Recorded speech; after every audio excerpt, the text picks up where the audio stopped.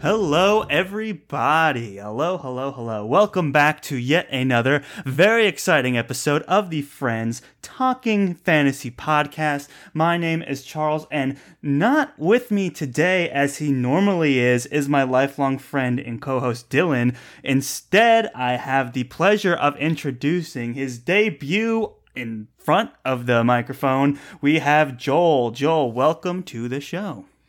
Thank you. It is quite an honor to be here. I'm excited to get down and talk about stuff. Yeah, I'm super excited to have you on. Joel has been a part of FTF for a while now. We've been working on the background, behind the scenes, to get our YouTube channel up and running. We got some very exciting plans for that coming up, and Joel is spearheading that whole thing, so we're super thrilled to have him involved in that. And a little bit of a movie background for you as well, right? Yeah, actually, I just got my master's at the very beginning of the pandemic. I graduated for film and television production down in Full Sail in Orlando. So that's awesome. Without sounding, too pretentious, I would definitely say the topic for today is something I definitely focus on. Exactly right. And that's why I'm so thrilled to have you on today. There's a couple reasons, obviously. One, to introduce you to everybody because you've been working hard for us behind the scenes. So happy to have your voice on the show. Two, we're going to be talking about a movie today. And it's a movie that we actually saw together in theaters not that long ago. This was my return to the movie theater, basically. So yeah, that's a good movie to come back to. It's very cinematic, and we'll get into that. And then, obviously, your movie background is going to be very insightful as we go into the discussion here. So, yes, by the title, you guys could tell, we are going to be talking about The Green Knight. This is a movie that is in theaters now at the time of this recording. It's by A24, which makes all kinds of, artsy movies. Art house films, exactly right. And, Joel and I saw this together just a few weeks ago, and I've been, I think, digesting it ever since, trying to understand it, but we're going to get into that. We'll do a spoiler-free kickoff, just initial reactions, and then we'll get a little bit into the weeds with the story after that. So, yeah, I remember Joel walking out of that theater and being like, I'm not sure what I just saw, but I liked it. Mm-hmm. Yeah, no, A24 films sometimes have that effect, I've found, and I really appreciate it. If you are going in, and I would say the ads and trailers for the movie very much played it like this is going to be your typical narrative blockbuster experience, and the actual product is very much a meditative journey that the film kind of invites you to partake in along with the protagonist. And so there's definitely a moment, even for me, where I'm walking out kind of almost shell-shocked with awe about what I just saw. So I get it. Yeah, for me, it was very surprising. I thought going into it, too, I was like, first of all, no one's talking about this. And that just may be like the cinema's going through some times right now, not really in the popular vernacular like it used to be. But even still, I was like, this is a fantasy movie, swords and sorcery kind of thing from the trailer. A24, which I always found to make beautiful looking movies. And we can go through maybe some of the movies that they've made a little later on, but they've made didn't they do Midsummer and The Witch and all that? They did. Another one that was more recent, but also on I would argue, the same level of art house film would be The Lighthouse that had Robert Pattinson and Willem Dafoe. Yes, I saw that too. That was an interesting one as well. So yeah, they have a lot of just what I like about A24 is that usually when I see their movies, they're not trying to just make the next blockbuster. They're just trying to make a unique, put a lot of thought behind the cinematography of a movie, and they're making a movie, art house for sure. They're very focused on there's two sides. Obviously, there's still a movie studio. They're there to make money, but unlike some of the bigger budget places, they don't do as big a budget for their movies typically. They put out more artsy stuff that has a chance at, a shot at greatness and cinematic history, but at the same time, they go in understanding not every single thing they make is going to be hits, but through how they manage their budgets on a lower operative scale, it allows them to be a lot more creative and risk-taking. And when I saw they were doing a fantasy piece, I was very conscious going into the movie too. I'm like, fantasy is traditionally so expensive to make, otherwise it just looks bad. But you could tell that they were doing it on a budget, but everything was still high quality, right? It's like, okay, like our main character is just gonna walk around in the woods for a while. He looks great, and he's in the woods, which just looks like great. The woods. The woods look great. Yeah. You've got brilliant cinematography. The lighting's there. Everything seems to be working out. And that's like one of the things I really liked about this film, actually. It was, they were very conscious of, okay, we have, this amount of money.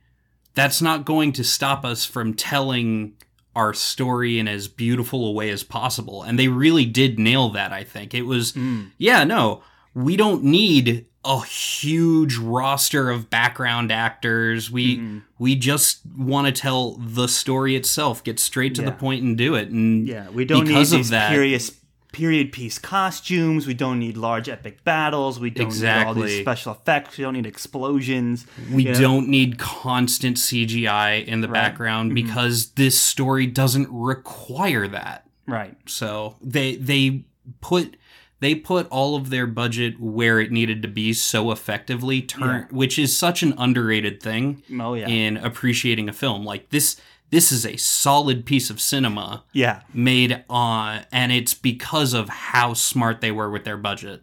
Right. And my takeaway from this movie was exactly that. I was like, what a gorgeous movie. And I just love looking at swords and sorcery type stuff. So like the whole time, the story is very like cerebral and loose and non-existent for a large part of the time. Almost, surreal sometimes, absolutely. And goes in so many different directions, and you're like, okay, I don't fully understand what's happening. I don't think I'm supposed to, but I'm enjoying it. And I know that can be like a turnoff for a lot of moviegoers. Is like stuff needs to be happening. I want to follow the story. I'm looking for the action.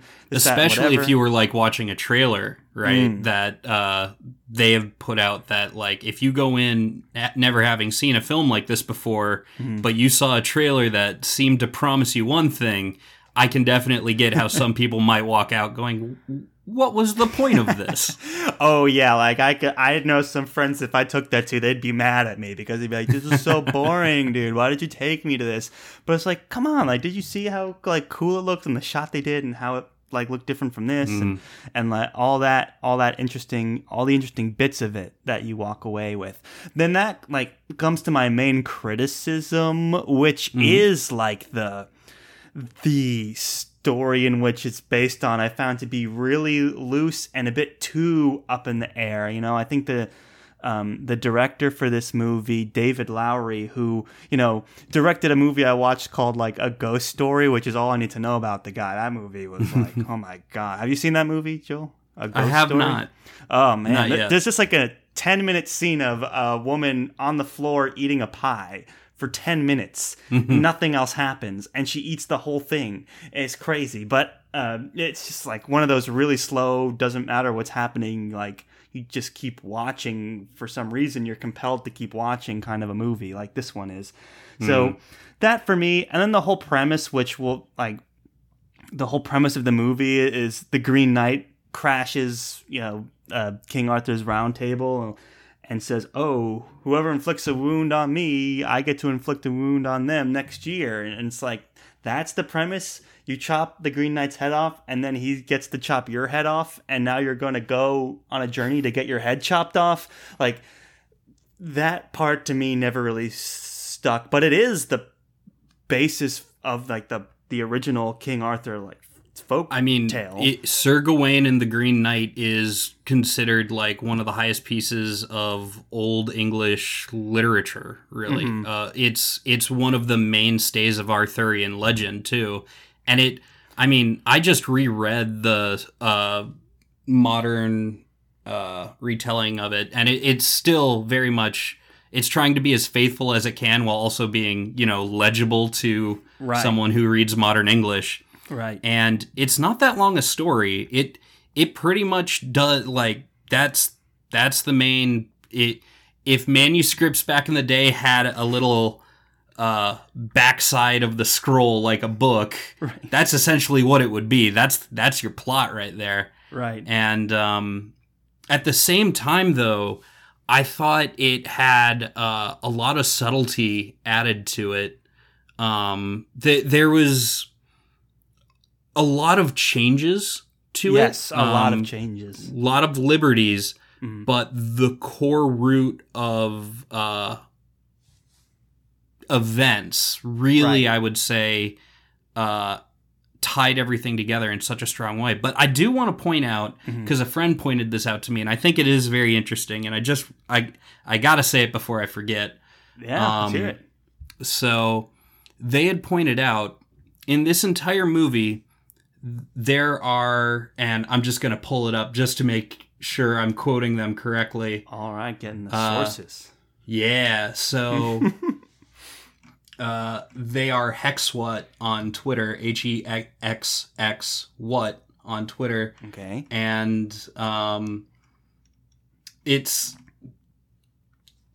we only get the names of 3 characters. Everyone else is referred, like King Arthur is never called King Arthur. It's my king, king, the High King, Lord, Lady, Mother. That's all you get. We get 3 named characters. We get Gawain. We have Essel, which is his love interest in the very beginning of the film. Right. And Winifred, Saint Winifred, which is also another character from myth and legend, but also is actually a saint. Okay. She's based on another tale legend from back then. There's a scene where she shows up, and basically we get a very condensed retelling of her myth as well.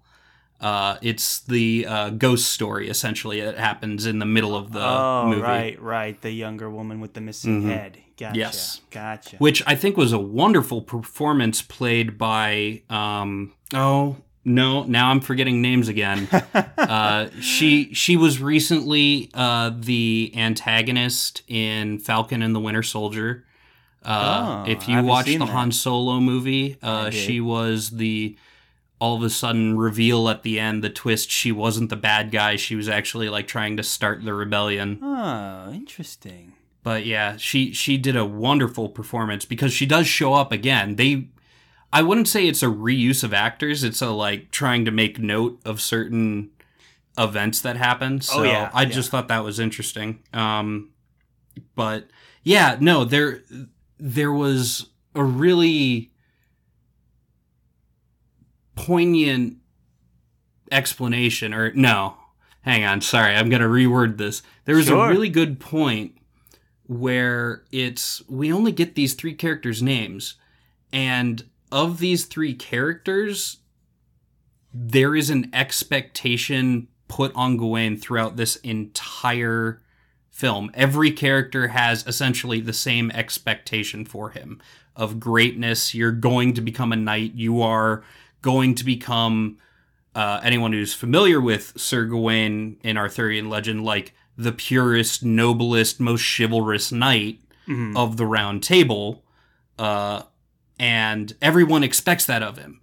The only people who don't really put that expectation on him is himself, Essel, and Saint Winifred.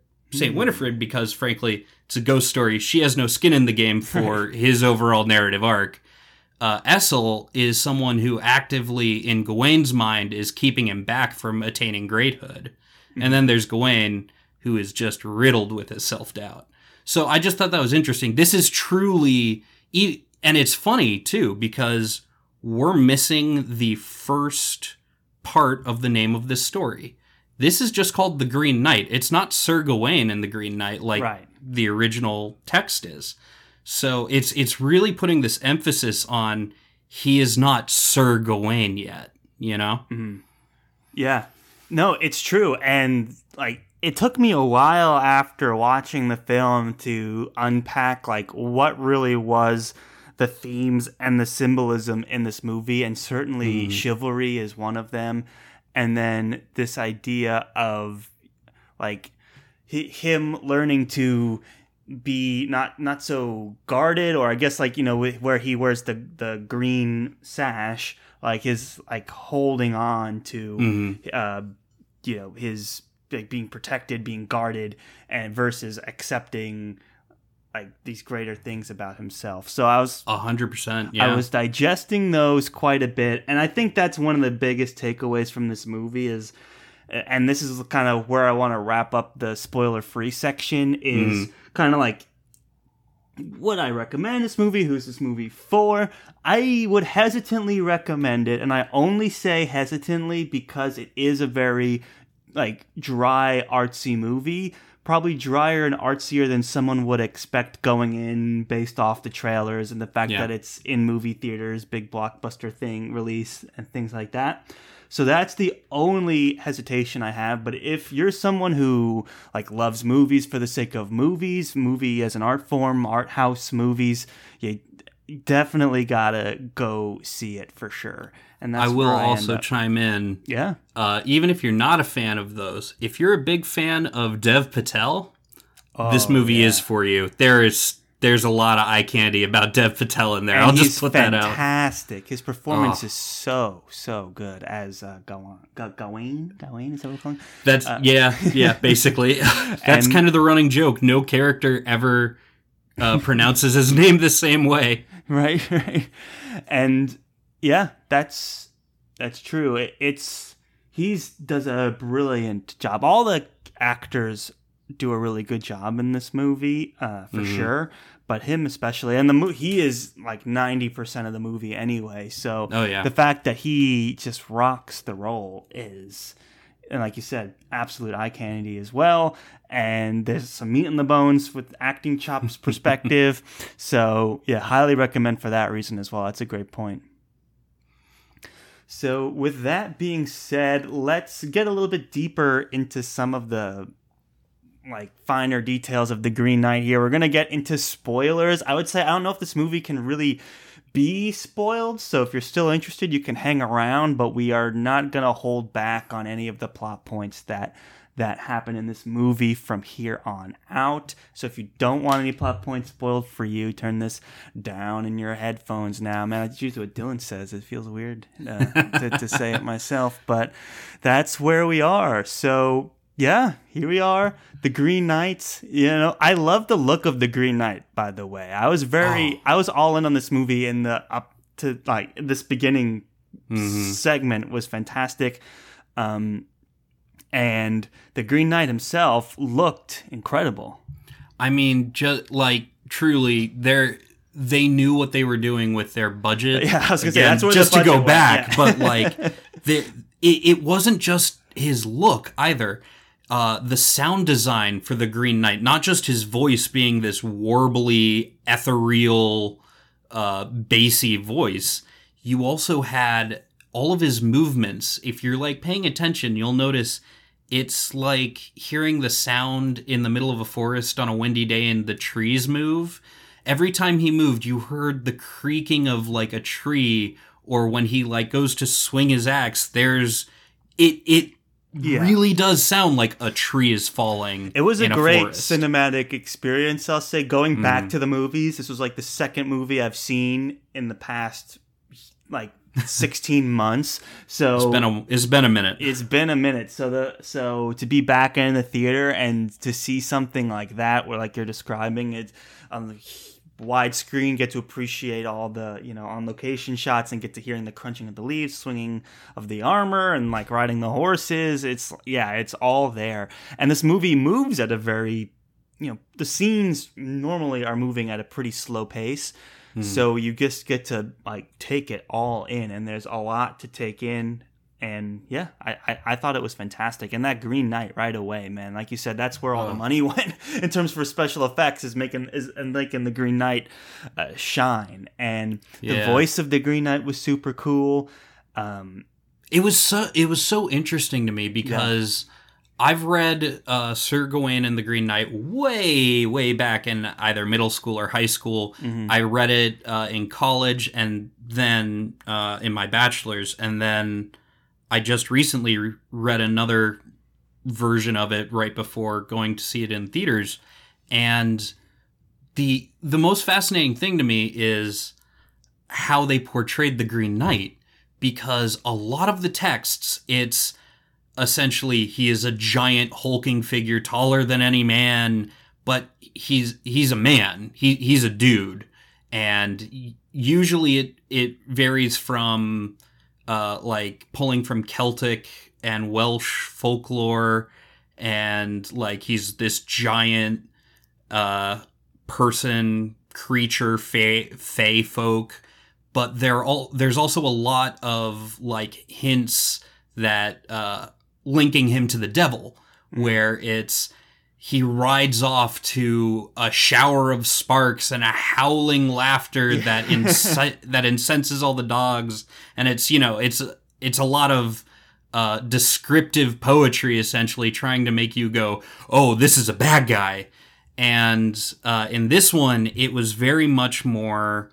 They went and Green Knight in the old text, because he was oddly clad in all green. He also had green hair, green beard sometimes, but that was it. It was still a human looking person. And this one, they were just like, no, he is an avatar of the earth, of trees and growth, which was personally, like, that's how I always viewed it in my head anyways. So I was just really happy to see that. Right. No, I agree. And you could tell that there was a lot of consideration of the source material, but then very deliberate changes. It was an interesting kind of compromise, I thought, where when you read more about the story of Sir Gawain and the Green Knight and like how that story goes, and then what we get in this movie, they're quite different. Like, this movie very purposefully is called The Green Knight. There's no Sir Gawain because he's not a knight in the beginning of this movie. Yeah. And learning about what chivalry is and what it means is kind of the whole point of this movie. And by treating the green sash differently and by treating the end of this movie differently, I think it does bring home that meaning of chivalry in a much more clear way, in a much stronger way, at least in terms of like modern storytelling. And I thought it was all for the better. I don't think it needed to be a one-for-one commitment to this original story that we have that may not even be accurate anyway. The story's so old and translated 1,000 times. Actually, before we go forward, can I just give a brief cover of the original story? Let's hear it. So we have a little bit of framework to work off of. So brilliant. The idea, usually the way the story is told, is Sir Gawain is already Sir Gawain. He's already King Arthur's right-hand man. Usually this is told from a more French perspective, where Gawain or King Arthur is a little bit less of a hero. He's older, and now he sends out his knights to do things rather than doing things himself. Green Knight shows up, does this whole contest thing. Off he goes. Sir Gawain chops off his head. Green Knight says, cool, find me at this Green Chapel in a year. I'm going to do whatever you did to me, essentially. And at that, it just kind of jumps forward, says Sir Gawain made the most of his life with kind of the thought of death hanging over him the whole time. Right. And then eventually, somewhere after summer, he starts on his quest to find the Green Knight. And it's wild because a lot of these stories and the way the manuscript that a lot of these retellings are based off of, it basically just goes, so he went on a lot of adventures during this time, but that's too much to really talk about right now, so I won't. Right. And it then immediately jumps to like the Christmas before he's supposed to meet this knight, and he comes across this castle, meets this lord and lady who just treat him with kindness, and he basically goes through 3 tests of chivalry of not to sleep with this lord's wife while he's out hunting for every 3 days. Right. And an exchange is made. Now, this is where the interpretation came in. In chivalry, in tales of chivalry back then, a very common thing, you might also make a connection to modern day, like France, right, or European, it's a kiss on the cheek. It's a greeting. Mm-hmm. And so one of the things that happens in this tale is basically she keeps trying to essentially throw herself at him, and she keeps kissing him or coercing him into giving her a kiss. And every time he comes back, they made a promise that whatever he gets from the forest, he gives to Gawain, and whatever Gawain gets while he's resting there, he gives to the Lord. Mm-hmm. So every time he returns to the Lord, the kisses from his wife. And at the end of this, he goes off. It's the final day, and he just leaves fully rested and meets the Green Knight. And it's a reveal that the Green Knight is actually the Lord.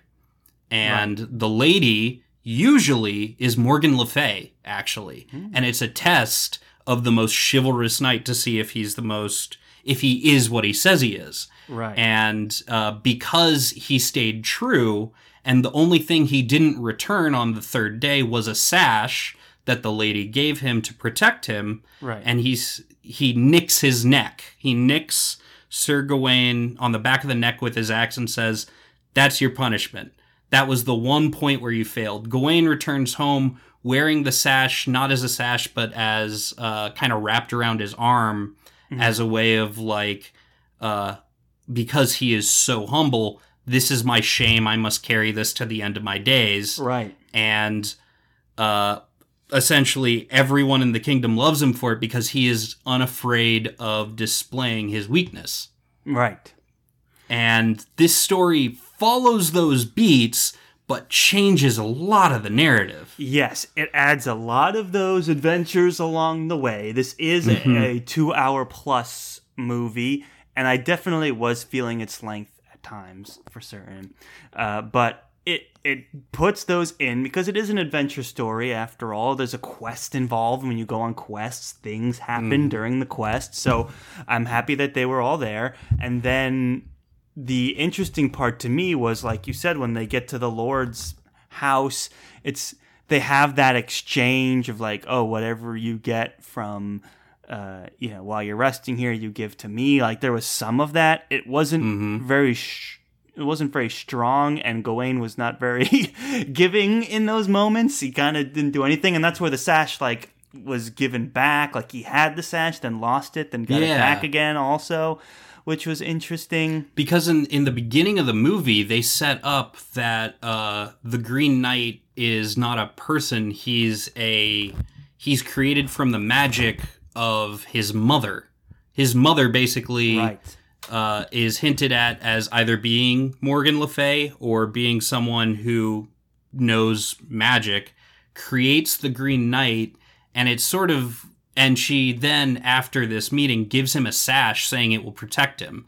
And it's sort of, kind of like... I read someone named Messifi had basically said, The Green Knight is a movie about being in your late 20s, early 30s, as you struggle to grow up and find the meaning in life in a world that's crumbling around you. But also it's about your mother using dark magic to kick you out of the house or help you find a job. Exactly. Because he was, Gawain was not being very chivalrous. He was kind of overstaying his welcome at his mom's house. It was like, okay, time to get out of my house and do your own thing. And that became a part of this quest as well, is to learn what it means to be chivalrous and to be to grow a noble into man. it. Yeah, to grow into it. So that was a interesting change that I appreciated, because it gets to the whole point now. You get to again, and they also think that the mom was like some of the characters in the Lord's house, right? She was the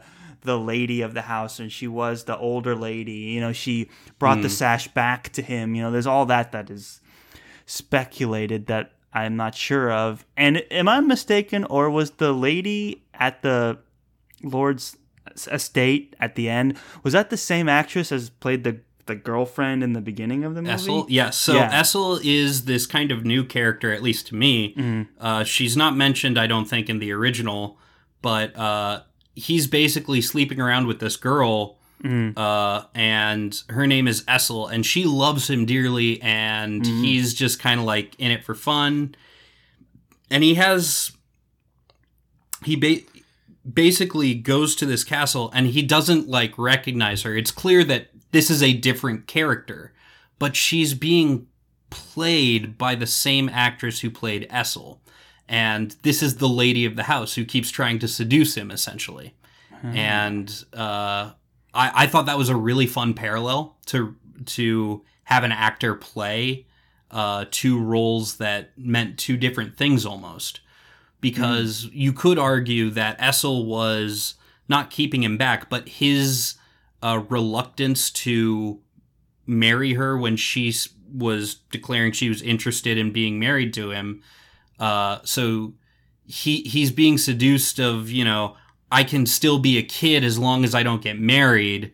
And then all of a sudden there's the flip side. There's this lady of the house that is very much into me, that I very much am attracted to. And it's the same, he sees at least the same person, because this is essentially from his, this story is from his viewpoint. Right.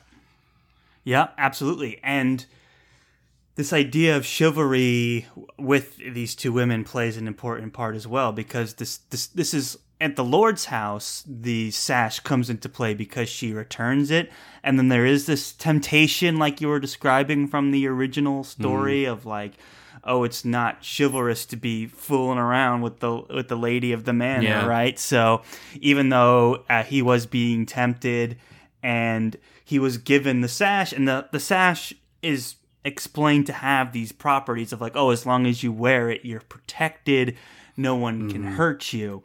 And he clings on to that. And that's one of the things that I was mentioning earlier in the podcast, was when he goes to face the Green Knight, he originally keeps it on. He doesn't give it to the Lord, right? Which is what he was supposed to do. So not very chivalrous of him.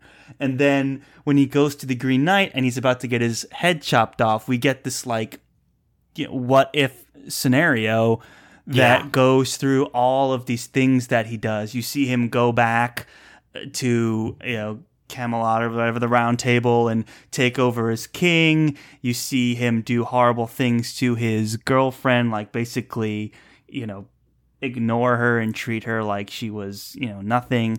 And well, I mean, I let's go a little more into detail on that, because I think it's really fascinating what they did. Because he not only goes back to the Round Table, essentially, it's kind of implied like he lied. Yeah, no, I just survived.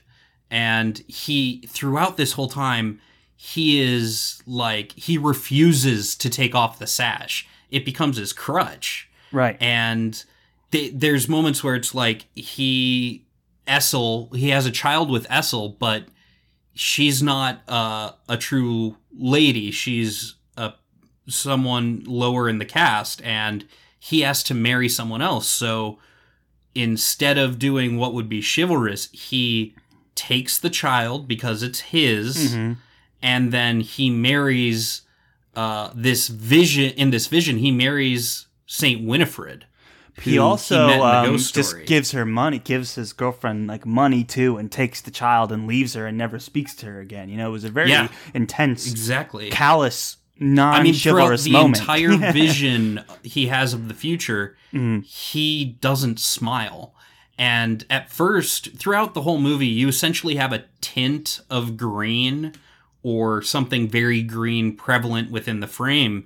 And after this moment of cowardice where he doesn't take off the sash and he runs from the Green Knight, and we have this whole vision, he no longer smiles, and it's very clear he is unhappy this entire but he's sure of himself, but he's sure of himself through his cowardice, to the point where we see through this whole montage, like his son dies in a battle. He marries Guinevere. Guinevere has a child with him. The castle is sieged, and it's essentially like trying to link at, hey, because of him, Camelot falls. Yeah.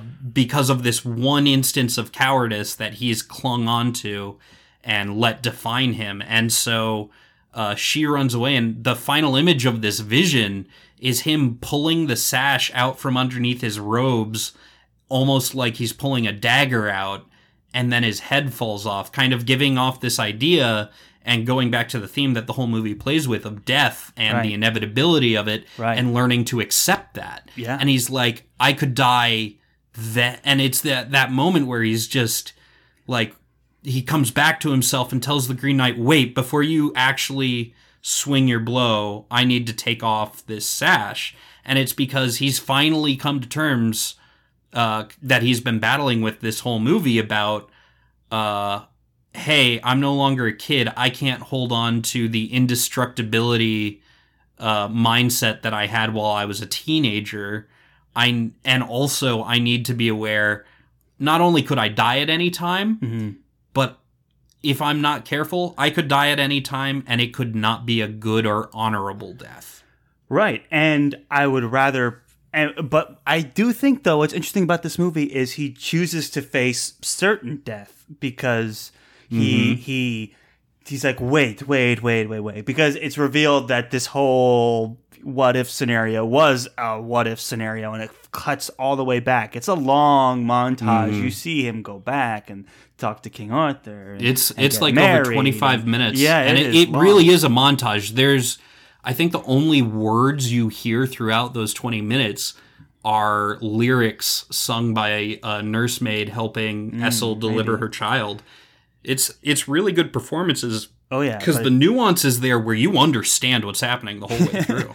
Oh, yeah. You know this is very dramatic and dark tidings indeed. And that Gawain is definitely kind of...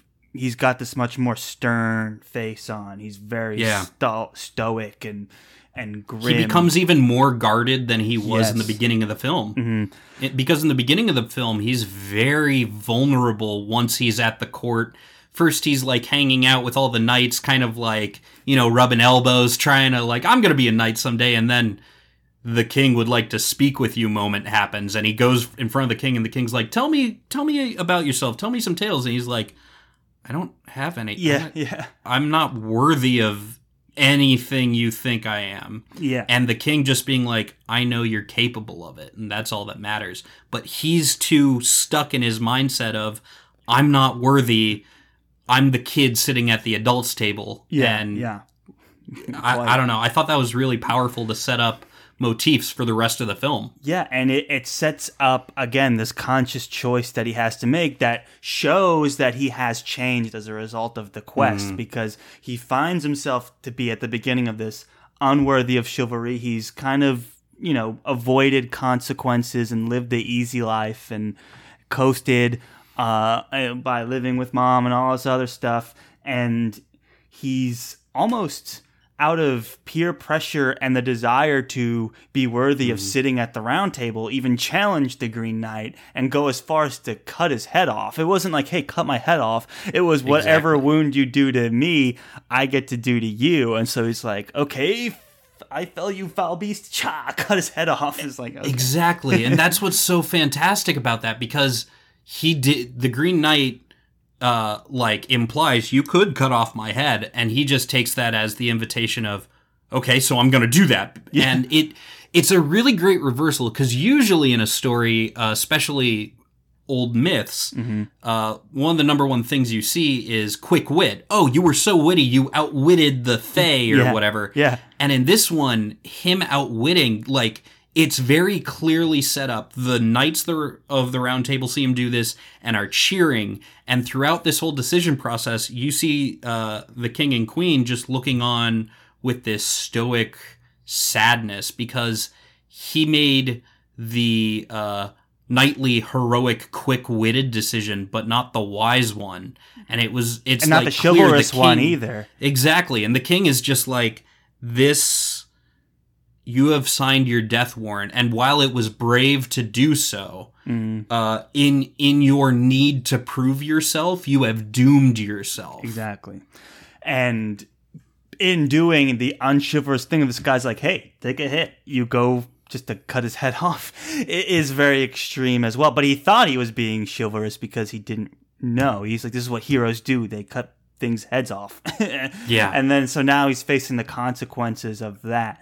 And we talked about how the ending of this movie is deliberately a departure from the original story, because in the ending now we come all the way to time to pay your dues. We saw the what if scenario if he didn't and held on to the sash and was unchivalrous and did not wear his sash humbly. So then he makes a decision, wait, stop. I lied. Here's the sash. And then the Green Knight's like, nice job. Like, you did good. And then it cuts to this ambiguous ending that is heavily implied that he gets his head cut off, essentially. Well, I actually want to disagree with that. So the Green Knight comes up, lifts his head after he basically comes clean. I had a cheat. I'm disregarding the cheat. Let the blow fall. And the Green Knight lifts his head, takes his finger across him and says, off with your head. And that's essentially him saying the game is over. To me, that's how I read it. And it also ends so ambiguously, I think, in a satisfying way, because what it's doing is it's like being clear to us, okay, so Gawain does get to go home, but the future's uncertain. But the one thing we can be certain about is he didn't make the mistake that would lead himself, his children, and Camelot into ruin. He's a better man now.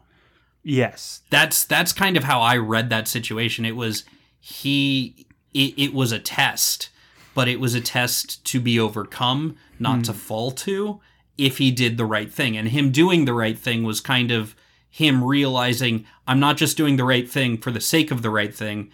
I'm doing the right thing because I understand it will influence me as a person, and it would be better for me to be dead than to, run away, because that will affect me. Right. Yeah. So that's kind of my take on it. Yeah, I mean, that's, again, I think that's the reason they left it to be ambiguous, because it kind of makes you think about these different scenarios. And it's true that, it's possible. I read into it. I was like, he was about to get his head cut off. And I think the fact that he was willing to choose that was his conscious decision. Again, this like proof of this change of character, that he was ready to do the chivalrous thing and also, be responsible for his actions and do the noble, do the right thing, essentially. This idea of going down this path of like accepting responsibility for your consequences. It's part of growing up. It's something that you have to do to become a man, and then to add chivalry into that brings into these also, like life or death scenarios. Yeah, and to jump back real quick, I mean, with the theme of death, him throwing away the sash is him literally throwing off the crutch that he's been working with of indestructible youth. Yeah. He's finally coming to terms with his mortality to such a point where he physically has to remove it from himself. That's true. And is all the better for it. Like, that's why I took it as he isn't killed at the end of this. Also because it's set up, this is a test by his mother. She's not in full control. He could fail and die, but the Green Knight saw this as, no, he passed the test. He lives. That's true. Because there is also these themes of, facing reality, escaping death, things like that, which he's facing the realities of those things as well by giving up the sash. It's like you can't cheat death and live a good, honest life. You can't escape reality and expect to be chivalrous and true. Yeah, so Exactly. those are very fascinating themes that come to a head at the end of this, when he's literally prepared to give up his life. And by making the end ambiguous, you can almost buy in that he really was accepting death in that moment. He didn't get a pass. We didn't see the pass happen, and it keeps you on that edge. And I do think it's deliberate, and I genuinely think if you ask the director, he'd be like, "Oh, I don't know." You know, it's I feel like I read an interview somewhere where he had filmed an ending where they did cut his head off and then didn't show it. I want to say I read that. I got to check it out. An interview with the director I was reading in my research. Okay. Well, while we're doing that, another point I wanted to go off of, just, him coasting and kind of living off of the kindness, generosity of family bonds rather than actually trying to make something of himself that you've been talking about. One of the best moments to me is there's basically a scene. It's implied he's hallucinating. It's also kind of implied that this is where he takes a turn and goes into the Fey world, where he comes across a bunch of giants, which really harkens back to old Celtic mythology and of just like, this land was originally the land of giants. And he runs towards them and basically shouts, begging, "Could a weary traveler ride upon your back to my destination?" He's literally trying to hitch a ride off the back of giants so he doesn't have to put in the work. Right. And I forgot about that scene, if I'm being honest with you. I totally remember that was a wild one. There's a hint of his character growth there. It's not fully developed yet, but there's a hint of it because, at least on a metaphorical level, because the giant actually does indulge him. The giant reaches out to pick him up, but when the giant does, he shies away. He flinches away from it, and the giant backs away like, and then it goes off walking again. And so it's this whole foreshadowing of him like finally accepting that I need to do things myself. Yeah, that's true. Because there is that whole thing of being raised in a point of privilege and not having your own identity, and the temptation to just continue to stand on the shoulders of these giants, right? And ride that. And like you said, we start to see through his journey, because that was later in his journey as well that he we see some lessons. I have the Lowry interview. It's from Vanity Fair. He said, this is a quote, "I wanted to write an ending where his head gets chopped off, and that's a positive thing. That's a happy ending. He faces his fate bravely, and there's honor and integrity in that. But that doesn't mean that he's dead. He's killed. He received the blow that he was dealt, and all is set right within the universe of the film." And then he goes on to say, if people were to watch a movie in which Dev Patel gets beheaded at the end, they probably would like to leave the theater feeling differently than they do with the more ambiguous version. So they like the idea of pulling meaning out of it by not being certain. So at the same time, I still stand by my viewpoint, just because of the arguments had in the castle with the Lord and Lady about what the Green Knight represents, which is both life, death, rot, cowardice, etc. Right. But at the same time, it's very much all about honor and all about, it's the buzzword of the day, chivalry. Oh, yeah. And but one of the things that conversation they have kind of goes off to a tangent to is, well, are you actually going to die, or should we see you again? Is it just the death of the current you? When we see you again, you will be a different person. Will we embrace this new person, or will we miss the old one? And which I think also is really great foreshadowing for not like saying what's going to happen during his vision, but really set you up to think about that during the vision that he has where everything goes wrong. I think that's the point of ending it on an ambiguous note. because there's so much to digest and draw from this movie, and I think it all kind of circles around the same things of going on this quest and going through these changes to be a more chivalrous, honorable man, and to know definitively is almost like to just narrow down the scope of what these themes are capable of delivering in this movie. So I you make a great case, and who knows, also Lowry could probably just be telling Vanity Fair this, and then he's like, oh, I was considering chopping his head off, but it's like, I was never gonna chop his head off. Like, let's be real. Art is in the eye of the beholder, of course. Obviously. Of course. So yeah, the Green Knight. I know this might not be my place to say, but definitely I'd love to read some of the Twitter comments about this episode. Oh yeah, and just see what other people who have seen the movie, their interpretation is. Yeah. And just because I know there's room for a lot of interpretations at the end of the day. Yeah, absolutely. Yeah, I mean, you got to hop on the Twitter thread when we make the episode announcement. That's the best place, at Roger. Wrong show. At the FDF podcast with a number 1 at the end.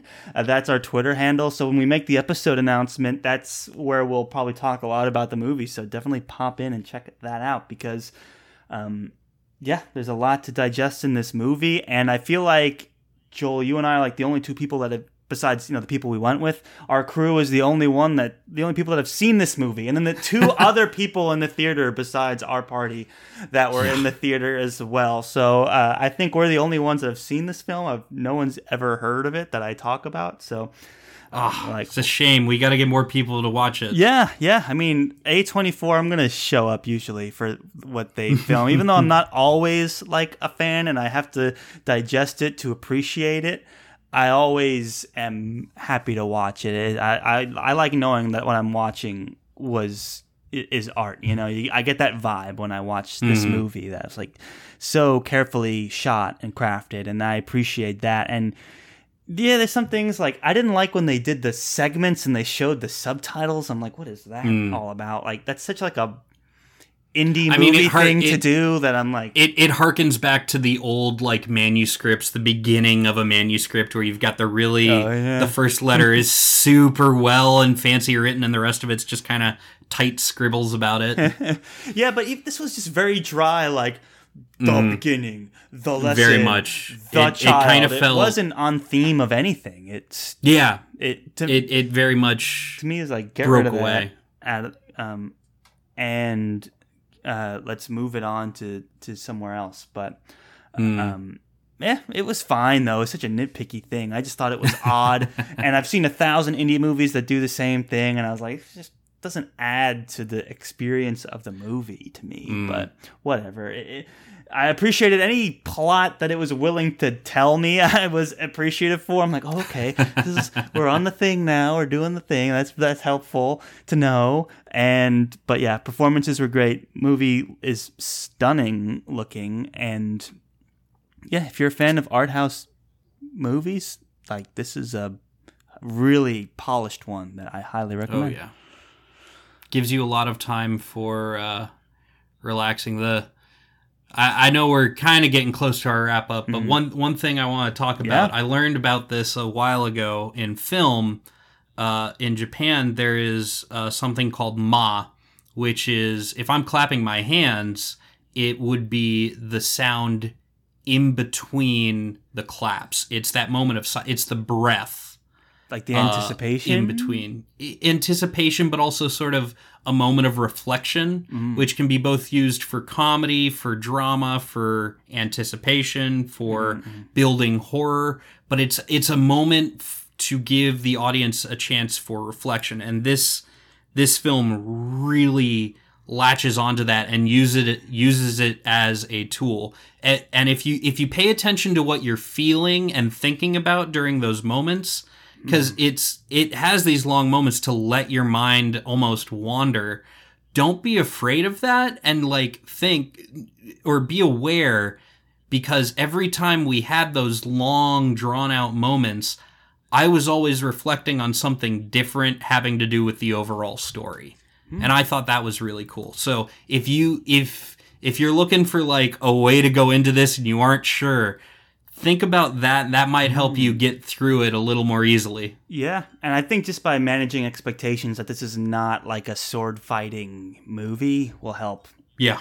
Go a long way as well. I wish someone had prepared me for that a little bit more, but I agree. Joel, you're making me want to watch it again. I was like, I don't know if I appreciated it enough the first time. I now need to see it again. But yeah, super appreciate all your experience on the movie sets coming in to talk about this movie and your knowledge of the lore of King Arthur as well. I wasn't expecting that, so thank you so much for being so well read. Well, you're welcome. I mean, I was just excited. I did a little bit of homework, I gotta be honest. Yeah, but it paid off, man. Well done. And now we have to figure out what movie we're gonna see next. We saw Shang-Chi and the Legend of the Ten Rings. That we did. Which, depending on how long Dylan's going to be MIA for, we may have to talk about that next. And then we'll have to go see another movie at some point. But well, I mean, it's always, I think, now and forever, it's going to be a pleasure anytime I get to talk about movies, and an honor when I get to come on a podcast and talk about it with some cool people. Well, so, I mean, you just ring me up and I'll be back. The honor was all ours. I was like, I got to fill this date, but Dylan's not going to be here to record. And I was like, wait, I know a guy who's like super knowledgeable about movies, that we went and saw a movie. It's a fantasy movie. Like, let's make it happen. So super thrilled that you were able to come on, make it all work, share your experience. Because if it was just me and Dylan talking about a movie, we don't know what we're talking about. We're like, oh, this was good, that was good. So to have your professional experience to draw on was super appreciative. Anything else, Joel, you'd like to say about either yourself or the movie before we wrap things up for the day? Well, if you'll give me just a second to plug away. I'm happy to be here. I've been it's been such a pleasure getting to know you, because I've finally had the opportunity to actually move up near you. And yes, I'm now we're neighbors in Atlanta now. Yeah, exactly. And I'm now in Atlanta looking for gig work in film. So if you know anybody, hey, feel free to reach out to me. But besides that, I guess the final thought I have on this film is the going theme should resonate with anyone, and it's just to finally grow up and be wise and to be kind. And so I'll let my last words be that. Be kind. Be kind. Know you're doing the right thing, even if it's gonna hurt. Even if it kills you. But I don't know if we have to go that far. But do your best to do the right thing, even if you have to make a few sacrifices to do it, because that is the noble, chivalrous thing to do. So yes, Joel, thank you so much for coming on. It was lovely to have you. And we're looking forward, guys. We're working on some stuff in the background. Hopefully we'll get to show it off in the not too distant future. Joel's doing some great work behind the scenes. And until next time, guys, go forth and conquer, friends.